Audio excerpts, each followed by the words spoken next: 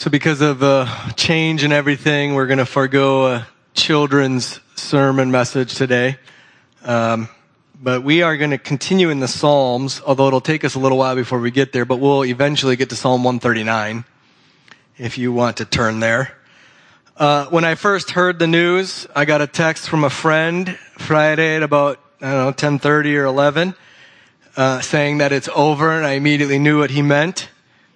And we were, and if you don't know this, our family sells fireworks as a little family business, so Cooper and I were sitting in a tent in Shawano, and the song that came into my mind was Ding Dong, the Witch is Dead.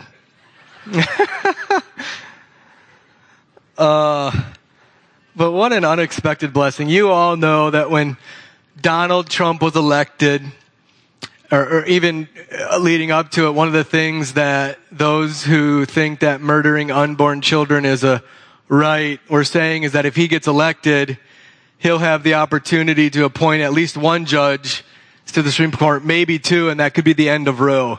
How many of you believed it? I didn't. I thought Donald Trump was a big fat liar. And I didn't think the Supreme Court, because they've been so disappointing, would ever do it. And praise God, I've never been more happy to be wrong. So what an unexpected blessing. What a joy. All glory and honor to God. All right, I need to do a few things before we get to Psalm 139. One of the things I want to do is defend the need to preach politics. Second, I want to give some background to how we got to 1973 and Roe versus Wade. And then we'll get to Psalm 139. So, politics belongs in the pulpit. Right. Seriously. I don't mean politics as far as like political hackery. I don't mean preaching politics in such a way that I only preach what you want to hear because I know where you're at politically and I just get more kudos for that. I seem to be bold, but I'm really not, because I'm just tickling your ears with your politics. I mean that we need to bring the Word of God to bear on our conscience in political issues. Why? Well, it's biblical. The prophets in the Old Testament, Daniel as a par excellence, were deeply involved politically and preached to politics. John the Baptist got his head cut off for preaching against the immorality of the head of the political body, the sexual immorality. Jesus Christ spoke openly and publicly against the sins of the political leaders of his day. I think we can say that his execution was large part political. And then, of course, we have the apostles. Maybe Paul being the best example in Acts 17 as he debated with the philosophers publicly about their folly of their political gods. Second, we are commanded to love our neighbor. And there are many things in our world that affect our neighbors. I can't think of anything more than politics that affects our neighbors. And yet we should remain silent about that area in the pulpit? It's part of loving our neighbor to deal Christianly with politics. Third, it's discipline. We have political leaders in our congregation. The church, throughout its history, has example after example after example of pastors boldly rebuking the sins of the political leaders who were sitting right there in front of them. I've given you some examples. one time where the preacher, I can't remember who it was. I'll have to look it up for you. If you watch my flannel theology, you'll see it. The preacher was preaching, the king sitting there in his box talking as he's preaching. And the preacher asked him to stop once. He stopped. He continued preaching. The king did it again. He asked him to stop again. He's telling the king this. He stops. He starts preaching. The king starts talking again. And finally he says, it behooves you, small kings, to shut their mouth when the Lion of Judah is roaring. We have to discipline in the area of politics. We have to discipline our voting. We have to apply Scripture to how we vote. If we are not aware, your vote has consequences. And that Joe Biden got elected has dire consequences. Fourth, I think the reasons that people say politics shouldn't be in the pulpit, I've not yet heard a good one. Our reasons are often that we are just so nice as Christians. Now, that's not a bad thing necessarily, but it can be when we're talking about issues that deal with life and death. There is room for tact when we're talking about the slaughter of the unborn, babies being torn apart in their mother's wombs, but I don't know that nice applies there. Can we have anything to do with those who think that killing unborn children is a good thing? I think mainly the church has lost any kind of courage. We don't want to offend. We care more about numbers and finances than we do about dealing with important topics of political importance. And so we just have all kinds of unbelief in our king. And so we demand that our preachers be quiet. And I want to commend you here, because I do not feel like that at Pine Grove. There are so many pastors who have to be quiet because the congregation demands it of them. Because they know they will catch all kinds of heck if they bring up anything that might be politically disagreeable. And the sheep bite and the shepherd is silent. And I feel often it's the opposite here. I've said this before. There are some of you that I'm very grateful for, that you encourage us pastors to be biblically faithful. And I want to encourage you that if we ever aren't, you should raise all kinds of trouble for us. I think one of the greatest sins of the American evangelical church is that when a pastor preaches the truth, they get all over him. But when a pastor is being mealy-mouthed, when he's a wimp, they accept it and don't say boo. And they continue to attend his church year after year after year after year. And so we need to have enough of that. But so praise God for you. I'm very encouraged by this. All right, so that's that. If you have any issues with that, you can talk to Pastor Jeff.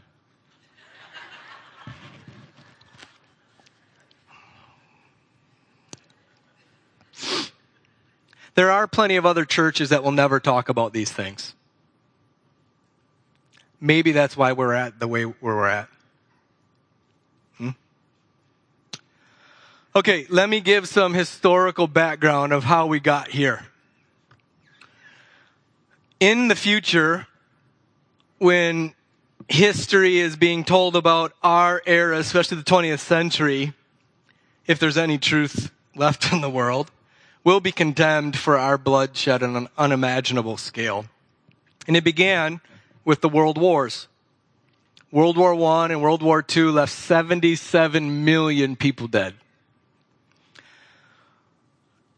Now, that, again, was due to our atheistic, materialistic, communistic ideology, where we no longer value human life. But prior to those wars, all wars had been fought under the agreement with a commitment to avoid, if possible, the targeting of citizens and the indiscriminate killing of non-combatant citizens. But in World War I, of the 17 million fatalities due to the war, not counting just disease and starvation, just 17 million fatalities due to the fighting, 7 million were non-combatant citizens. That was nothing compared to World War II, when both sides, the Axis, the evil, and the Allies, the good guys, targeted, as a part of their strategy, the killing of non-combatant citizens. In fact, the Allies, not talking about Nagasaki, or what's the two cities that the atomic bombs were? Yeah. On one German city of Cologne, 50 million tons of bombs were dropped on it, trying to kill citizens by us.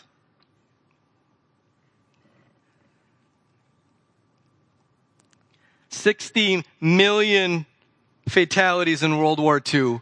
40 million were non-combatant citizens. That set the stage for what would follow in the rest of the 20th century, the 1900s. We turned from nations going to war and soldiers killing soldiers to now nations going to war and soldiers killing citizens, to then rulers killing their own citizens. After World War II, Joseph Stalin in Russia murdered 60 million of his own citizens. We can't even fathom that number, can you? Not to be undone, Chairman Mao in the Communist Revolution in China killed between 40 and 100 million of his own people. Pol Pot in Cambodia, with a much smaller population, murdered 2 million of his citizens, 25% of his population. World wars killed 77 million. Communism killed over 100 million in the 19th century. But that was nothing compared to what would follow. Soldiers killed soldiers, soldiers killed civilians, rulers killed their people, and now, not to be undone, we boast worldwide in fathers and mothers murdering their own children to the tune of 1.6 billion surgical abortions worldwide. That stat comes from the Guttmacher Institute, which is the research arm of Planned Parenthood. 1.6 billion, likely underreported, because you can't really count China's counting. 1.6 billion murders. The Holocaust of abortion.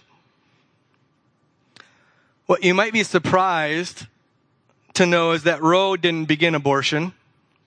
Man, if you read any history at all, people have always killed their children.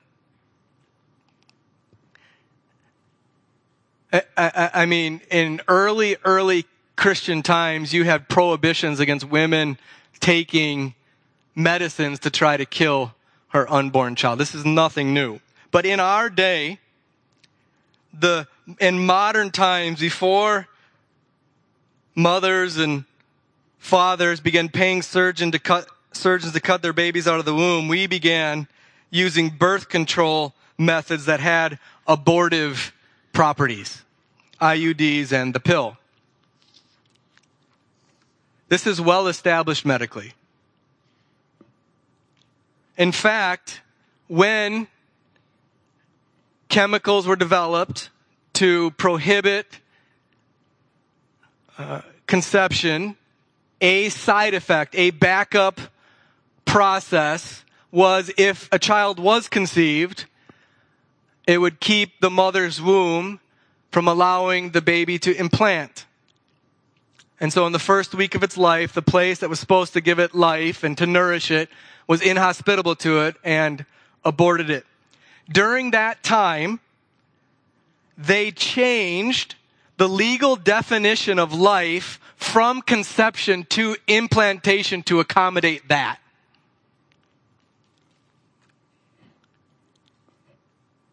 This has always been a part of the abortion industry. They manipulate data and statistics and lies in the service of their bloodlust. And so what we know as birth control has always been a part of the killing of children. In the decades that followed this explosion of chemical birth control and abortions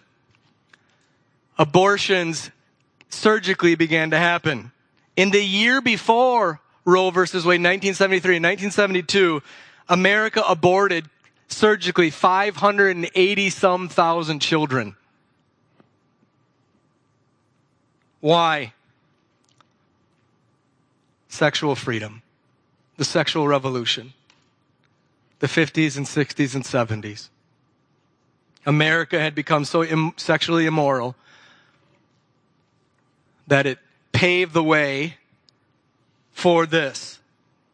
There is so much to say about this. We don't have time. We could talk about sex-selective abortions. Females, little baby girls, are aborted at a much higher rate than males. You've heard about it. China, India, South Korea. There are millions and millions of more men than women because they have sex selectively murdered the girls. Huh? How's that for feminism? You can take your feminism and shove it. It is a hatred of women. It destroys women. We have in vitro fertilization, where a conceived human being is frozen. We have the harvesting of unborn baby body parts for fetal cell lines for scientific research and the production of medical products. We are a wicked people. Now, America is exceptional. It's really something. The blessing that God has put on our nation. The incredible good that America has been to the world, unlike any other nation. And yet we have this blood on our hands. On our hands. Well, Roe versus Wade came as a result of all of that. In 1973, a Texas woman, along with her doc, challenged legally a Texas state law prohibiting abortion. Before that time, every state of our union had laws outlawing abortion. Some as a felony offense with jail time. Those slowly began to change. And in 1973, with the court, it made its way to the Supreme Court, ruled, which is widely considered one of the most legally ridiculous ruling, applied the 14th Amendment, the right to privacy, to a woman's body for her to be able to make decisions. Ridiculously, they used the formation of a baby in trimesters to say that before the second trimester, before the baby was viable, in the first trimester, no laws could ever be made in any state prohibiting abortion. In the second trimester, laws might be made that could regulate but not prohibit. And in the third trimester, laws could be made that outlawed it but wasn't necessary. So abortion, all of the laws in all of the states prohibiting or limiting abortion on that moment became null. Done. So since Roe, as I've said, in America, not counting chemical abortions, surgical abortions only, we've murdered over 63 million unborn children. And to the glory of God, it is that perverse and wicked legal ruling that God, Friday morning, through the Supreme Court, overturned. Isn't that something? Here's what Samuel Alito wrote. We hold that Roe and Casey was a later, I don't remember, 90s Supreme Court case, 80s, 90s, anybody remember? I think it's 90s. 92, okay, yeah. Casey was another abortion case that came that basically said that Roe is right. So we hold that Roe and Casey must be overruled. The Constitution makes no reference to abortion, and no such right is implicitly protected by any constitutional provision. Roe's defenders characterize the abortion rights as similar to the rights recognized in the past decisions involving matters such as intimate sexual relations, contraception, and marriage. But abortion is fundamentally different, as both Roe and Casey acknowledge, because it destroys what those decisions called fetal life, and what the law now before us describes as an unborn human being. Roe was egregiously wrong from its start, its reasoning was exceptionally weak, and the decision has had damaging consequences, to say the least. And so Roe is gone. Now the effect of this, as I'm sure you're aware, is to push the issue back down to the states. From what I understand, 13 states have trigger laws that immediately go into effect outlawing abortion.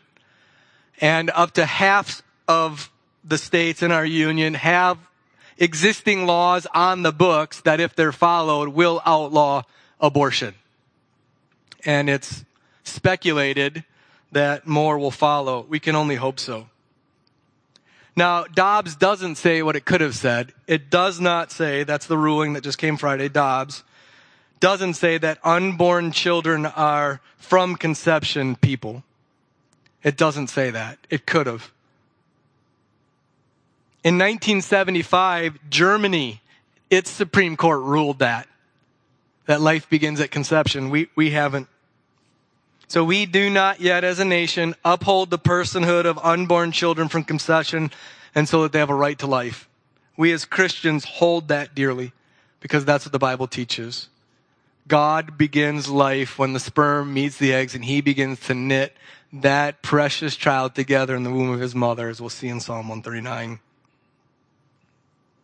And so we should rejoice, though we have great shame. This is a very unexpected mercy, and I cannot but laugh at the means God used to get it. It's really something. We know that President Bush appointed Clarence Thomas and Samuel Alito. Praise God. Samuel Alito is the one who wrote the majority opinion, and Clarence Thomas has been the tireless fighter for the last 30 years against abortion. And so praise God for those two men. And then President Trump. I don't know what to say. He appointed 3 people: Neil Gorsuch, Brett Kavanaugh, Amy Coney Barrett, all of whom have endured incredible abuse, lies, threats to their life, and they all stood firm, and glory to God. And then we have to give thanks to all of the work that has been done by the pro-life movement. The Catholic Church has, among all denominations, been the most staunch defender of human life. Thank God for them. Of course, you have the Protestant pro-life movement, crisis pregnancy centers, all of the work at abortion clinics, adoption, all of that. And we have the Federalist Society. If you don't know, they've been training judges to overturn Roe for decades. And there's just tons of money and prayers and boots on the ground. So praise God for it all. Praise God for it all. Now, I heard an analogy yesterday that we should think of this like Joshua and Israel going in and destroying Jericho. It was the first battle of the war won. There is still a war to fight. And the goodness of this war now is it comes home to our state. We have a Republican big majority in our state legislature. We have a vote coming up not too far for a new governor. It is not out of the realm of possibility that if we can work hard, the state of Wisconsin could make the murdering of unborn human beings created in God's image illegal. What is more, it should be called murder. It is murder. It is the unlawful ending of a human life, and it should be prosecuted as such, and that's how we should be praying. So I'll end the sermon with some ways to get involved, but for now, we give thanks to God. What a day. What a glory. And in such a surprising way. Okay. So that's all background intro. I want to read a portion of Psalm 139, and then I want to say a few things about it. So if you have your Bibles, please turn with me to Psalm 139. We will be reading verses 13 to 16. These will be familiar, I hope, to you. Let's rejoice in them. For you formed my inward parts.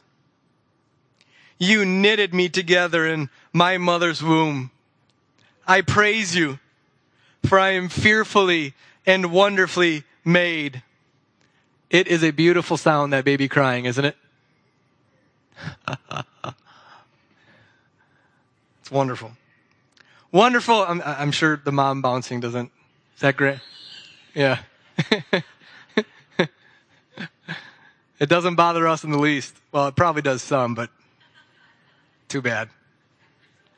I praise you, for I am fearfully and wonderfully made. Wonderful are your works. My soul knows it very well. My frame was not hidden from you when I was made in secret, intricately woven in the depths of the earth. Your eyes saw my unformed substance. In your book were written, every one of them, the days that were formed for me, when as yet there were none of them. Let me pray. Lord, let your steadfast love come to us. May you give us answers for those who would taunt. Teach us to trust in your word as the answer to all of this folly. May we keep your law, especially in regards to life. May we speak without shame before this world that you are a God who preserves life. Teach us to delight in this. Help us now. In Jesus' name, amen. Psalm 139 itself is a song delighting in the God who sees and knows all, particularly applied to the God who sees and protects the lives of his people. It's meant to be a psalm of comfort and delight. It's somewhat of a double-edged sword, because we know that knowing that God knows everything about us to the intimate detail means he knows our sin. He knows our thoughts. He knows our intents of our hearts better than we do. And so we must seek his cleansing. That's all that's happening in this psalm. But at the heart of it, right, what we read is this wondrous meditation, unlike any others, of God's creating of us from within our mother's wombs. This leads this song to the heights. It sings of God's precious knowledge, and not just that he kind of knows, but that he cares so intimately for us, so intricately for us, that he knit us together with, as it were, his own hands in the most intimate, private place in the universe, the womb of our mother. And so we think Eve is the mother of all living. We think life. We think that even there, in this most mysterious thing, God is at work forming us from the time that the sperm meets the egg. And so this song sings this.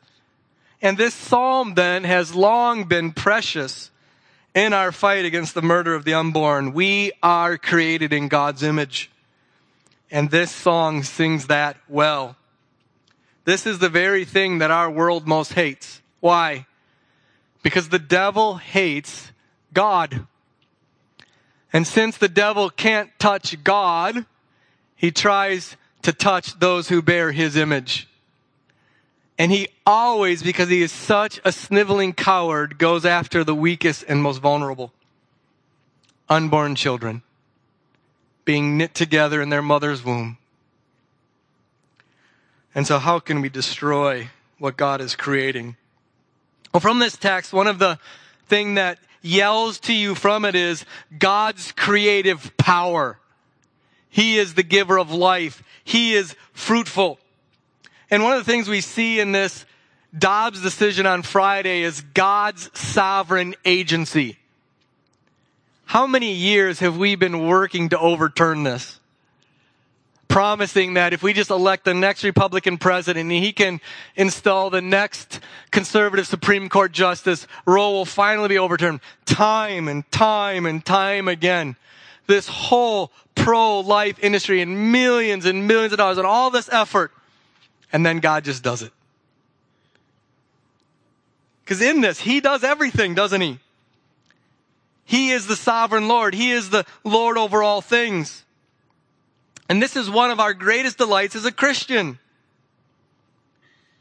And even in this meditation on God's formation, so intimately knitting us together in our mother's womb, we see that reality, that truth.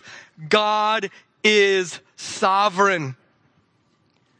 With him alone lies the power and agency to give and sustain and end life as he sees fit. There is no one like God. He forms our inward parts, it notes. He doesn't just form us in general. He forms our cells, connects those cells together in systems that work together. God designed and knits it all together. He sees all. Even in the womb, we're not hidden from him. Even when our form is yet unformed, he knows everything about our life. It says that all of our days are written in his book. Even before we've seen the light of day, he has written out, like the author of a novel, everything that will happen in our lives. I just want to hold up this reality that God is sovereign. That's what he's delighting in ultimately. And can't we see then what's happened on Friday? Is he not the King of Kings who holds the kings of the earth in his hands and turns their hearts like a stream of water whichever way he wills? Didn't we just see that? And so we want to give him glory for that. This is the testimony of Scripture. God is sovereign. God is the source of all life. God knows our days before they are yet lived. God orders and controls everything, and that he is our God. This psalm is meant for God's people particularly to rejoice over God's specific, fatherly, personal, intimate care of our lives from conception through to our last breath. It's to give you great confidence, great comfort, and to fight for life. This is why Christians, among all religions, among all nations, have always fought for life. We see it throughout Scripture, don't we? The celebration of life. We see mothers who are unable to conceive, so sorrowful and full of shame, and then suddenly been able to have a baby and just rejoice. Of course, that's our Lord's birth, Joseph and Mary. Christians from the very beginning condemned abortion. In the Didache, one of the earliest Christians writing, they write, "You shall not murder a child by abortion, nor kill that which is begotten." Tertullian in 197 AD, a Christian pastor. "But for us Christians, since homicide has once for all been forbidden, it is not permitted," listen to this, "to pull apart even what has been conceived in the womb. Prevention of birth is hastened homicide. Birth control is hastened homicide. Nor does it matter whether one tears away a life that has been born or pulls apart one in the midst of birth. He who will be a man is a man already." Do you understand that? The potential for life from conception means it's already what it will be. He who is a man already. For indeed the entire fruit exists already in the seed. So from Psalm 139 throughout the Bible, we are created in God's image. Therefore, the Bible explicitly, consistently prohibits the unjust killing of any human being because we are creating God's image. Whoever sheds man's blood, in Genesis 9, by man, his blood shall be shed. For in the image of God, he has made man.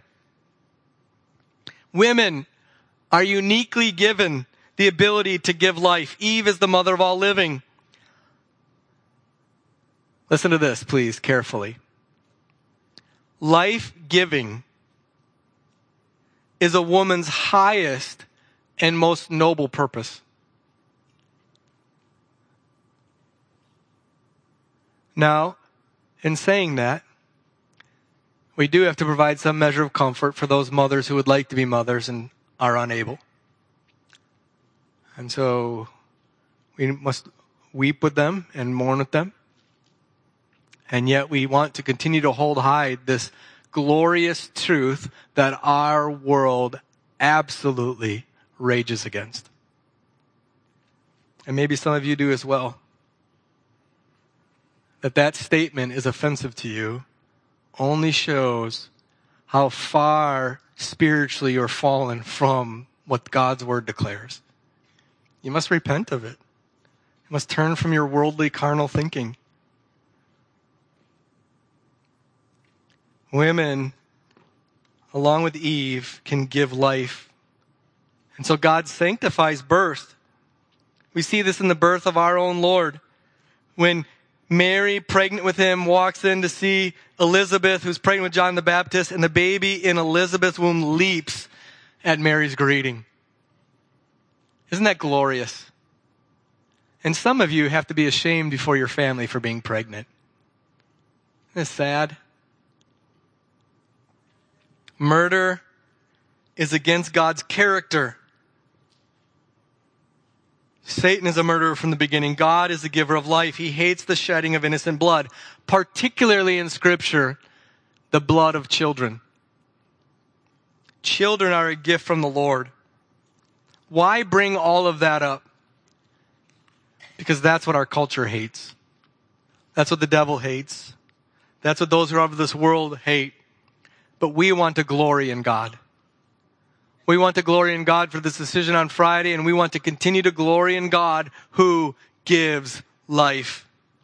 We want to glory in our sovereign God who raises up and tears down, who, as I said before, holds the king's heart in his hand and directs it like a stream of water wherever he wills. Proverbs 21:1. What happened on Friday is just another in the millions of instances in this world where God does as he pleases. So give him glory. After decades of fighting its Roe versus Wade, it has just ended. We should rejoice. We should rejoice in our God who does as he pleases. We should rejoice in our God who gives and sustains life. We should rejoice in our God who through the death of his Son has given us eternal spiritual life forever in his presence and the forgiveness of all of our sins. Isn't that good news? But the nations rage, don't they? They hate what happened on Friday. In fact, we'll likely see a lot of violence in our nation because of it. It's already happened when it was leaked. Tens of crisis pregnancy centers and other pro-life things have been attacked, firebombed, graffitied. Churches have been threatened. And so we must be ready for a fight. The most fundamental right that God has given us is the right to live. And Roe declared that right, which is enshrined in our Constitution, is no right for an unborn child. Doctors who take an Hippocratic oath, part of which says, I shall never give a deadly drug, I shall never give a woman a drug for an abortion, now regularly not only give drugs that abort unborn babies, but dismember them within their mother's wombs.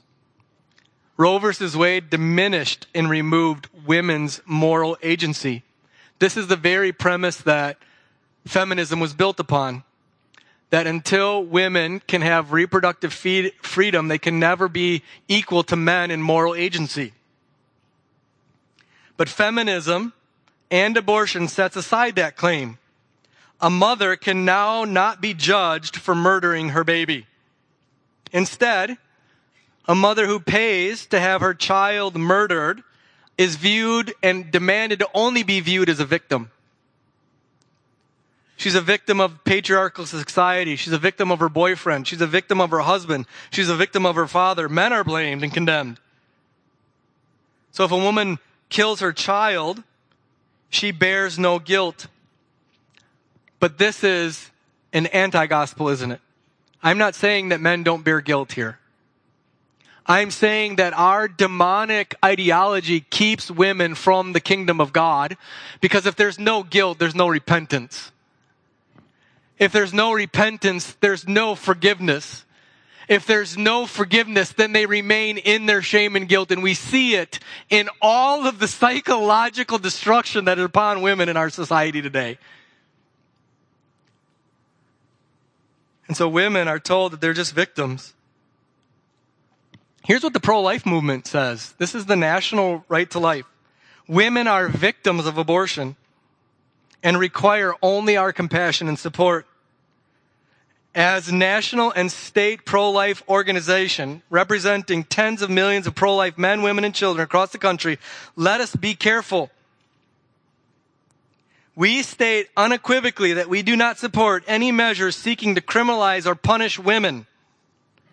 And we stand firmly opposed to include such penalties in our legislation.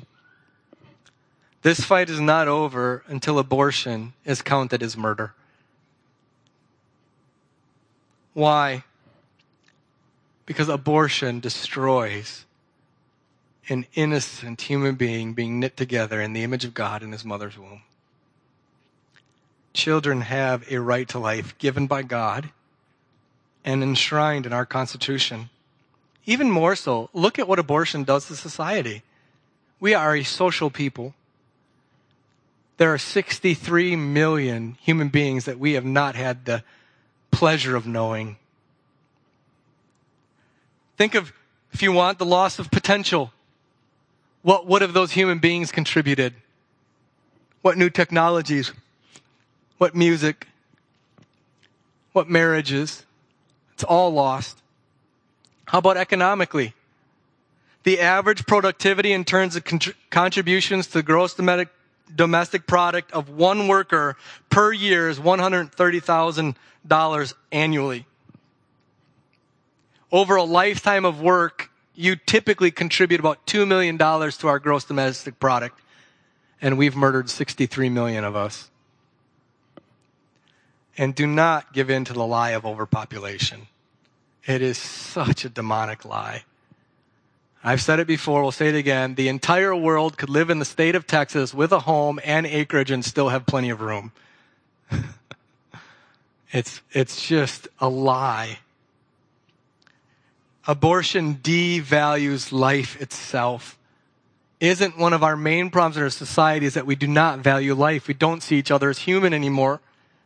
All of our interaction is now electronic, even when people are in a room. Isn't that a part of this? So what Dobbs gives us is the opportunity to end this. Look at Psalm 139 again. Do you find it strange? I found it strange. After you read this just glorious high praise of God knitting us together in our mother's wombs in verses 13, 14, 15, 16, and then 17, immediately afterwards, verse 19, oh, that you would slay the wicked. O God, O men of blood, depart from me. Verse 21, I hate those who hate you. He counts it as a virtue. Do I not loathe those who rise up against you? Why? Because they murder people. Because they shed the blood of innocence. Because they destroy what God is creating, and how much more so an unborn child in the womb of his mother. So in summary, we rejoice over what God has done today. We rejoice that God's enemies are being further placed under the feet of his Son. Here's what one abortion clinic in Texas hung on their door Friday morning. The Supreme Court passed a decision overturning Roe versus Wade at 9:10 this morning, making abortion immediately illegal in the state of Texas. We are no longer taking any appointments or seeing any patients in this clinic, and we are now officially closed. We apologize for this devastating news. Oh gosh, I'm so petty. I just want to say na boo boo. You can't murder babies anymore. Right? May we see signs like that all over our nation. So, the work isn't done. The work isn't done. What can we do going forward? What can we do to defend this innocent, defenseless life being knit together in the wombs of mothers? First, pray. Right? This is just a victory in a war. And one of the things, if you read war, I like reading war history. One of the faults that victorious armies make is they don't pursue the enemy. They rest on winning the battle, and it prolongs the war. We must pursue. So pray, love children. That's what's needed more than anything from the Church of Jesus Christ. Love children.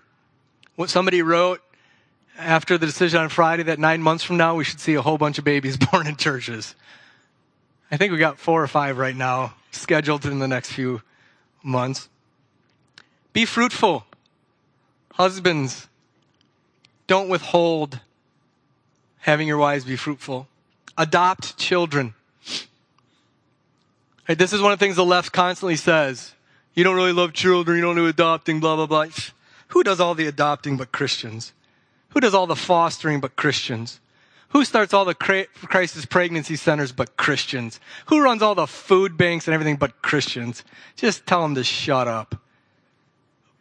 Nobody loves children like Christians, but it must continue. So love children. If your children are growing out of the home or something, spiritually father and mother children in our church. Cultivate an attitude of happiness and wonder and welcome to children. So pray, love children. Parents, love your children. Love your children. Enjoy them. Spend time with them. Discipline them. Raise them to love Jesus Christ. Love God yourself. Delight in your children. Don't be so cranky. Seriously, isn't that a wake-up call? Aren't your children a little more precious after Friday morning? Love them. Fourth, the church needs to be sexually pure. Abortion is the fruit of our demand for sexual immorality. Put to death your pornography. Put to death your lust. Put to death your fornicating, all of your sexual activity before marriage. Put to death adultery. Put to death sodomy, homosexuality, all other perversions. The church must be pure. Now, you know that we'll never be as pure as we want to be, but we need to be repenting. Fifth, figure out how you might get more engaged in the fight, particularly now that it's a fight for our state. Dobbs gives us the ability to outlaw abortion in our state. It's no longer a federal issue. It's a state issue. Go online, please write this down. A church in a denomination that's very near and dear to my heart, Evangel, has over the past several months already been writing a book about this issue, not knowing this Dobbs decision was even in the hopper. They just released it yesterday. It's called Abortion and the Church by Evangel, E-V-A-N-G-L Presbytery. It's over 100 pages. If you want to know all of the history to this, if you want to know the biblical, historical Christian position, if you want to know what to do going forward, this is going to be your best resource. Begin contacting our state legislatures, especially our local officials. City, county, state. The fight is ours now. Right? Instead of a pro-life march in D.C., there should be one in Madison in January. And a bunch of us should be there. We should fund these things. We should be fighting for abortion to end in the state of Wisconsin. That's number 5. Number 6, evangelize. God is the God of life and that eternal. We live in a day of darkness where it's okay to murder unborn children. We need the light of the gospel to come to those who are in darkness. Have more compassion on your lost family, friends, neighbors, co-workers. Get on your knees and plead for their turning. Proclaim the gospel. 7th, rejoice. This is a happy day. This is a day to give glory to God. This is a day not to be quiet. This is a day to thank God for the 500,000 foster children in Christian homes. This is a day to praise God for the Crisis Pregnancy Center in Monaco, who's trying to find a location here in Rhinelander. This is a day to praise God for Donald Trump and the justices with such boldness. This is a day to praise God for the overturning. So let's rejoice. Let's rejoice in the Lord. Let's pray. Father, thank you for this gift. We thank you for the ending of Roe. We thank you for the possibility of other terrible Supreme Court decisions being overturned. We thank you for the possibility of abortion being ended in our state.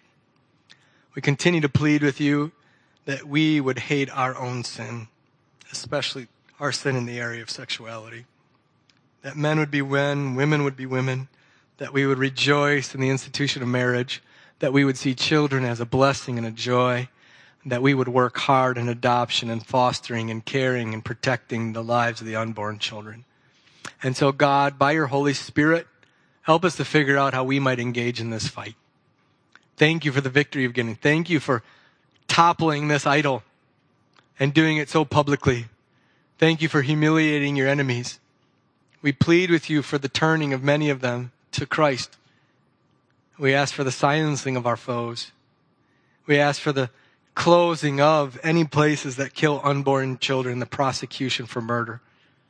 Father, please have mercy on us. We continue to pray your blessing on us here, on our families, on our children, and the protection of us in this war. Thank you for this blessing. In Jesus' name, amen.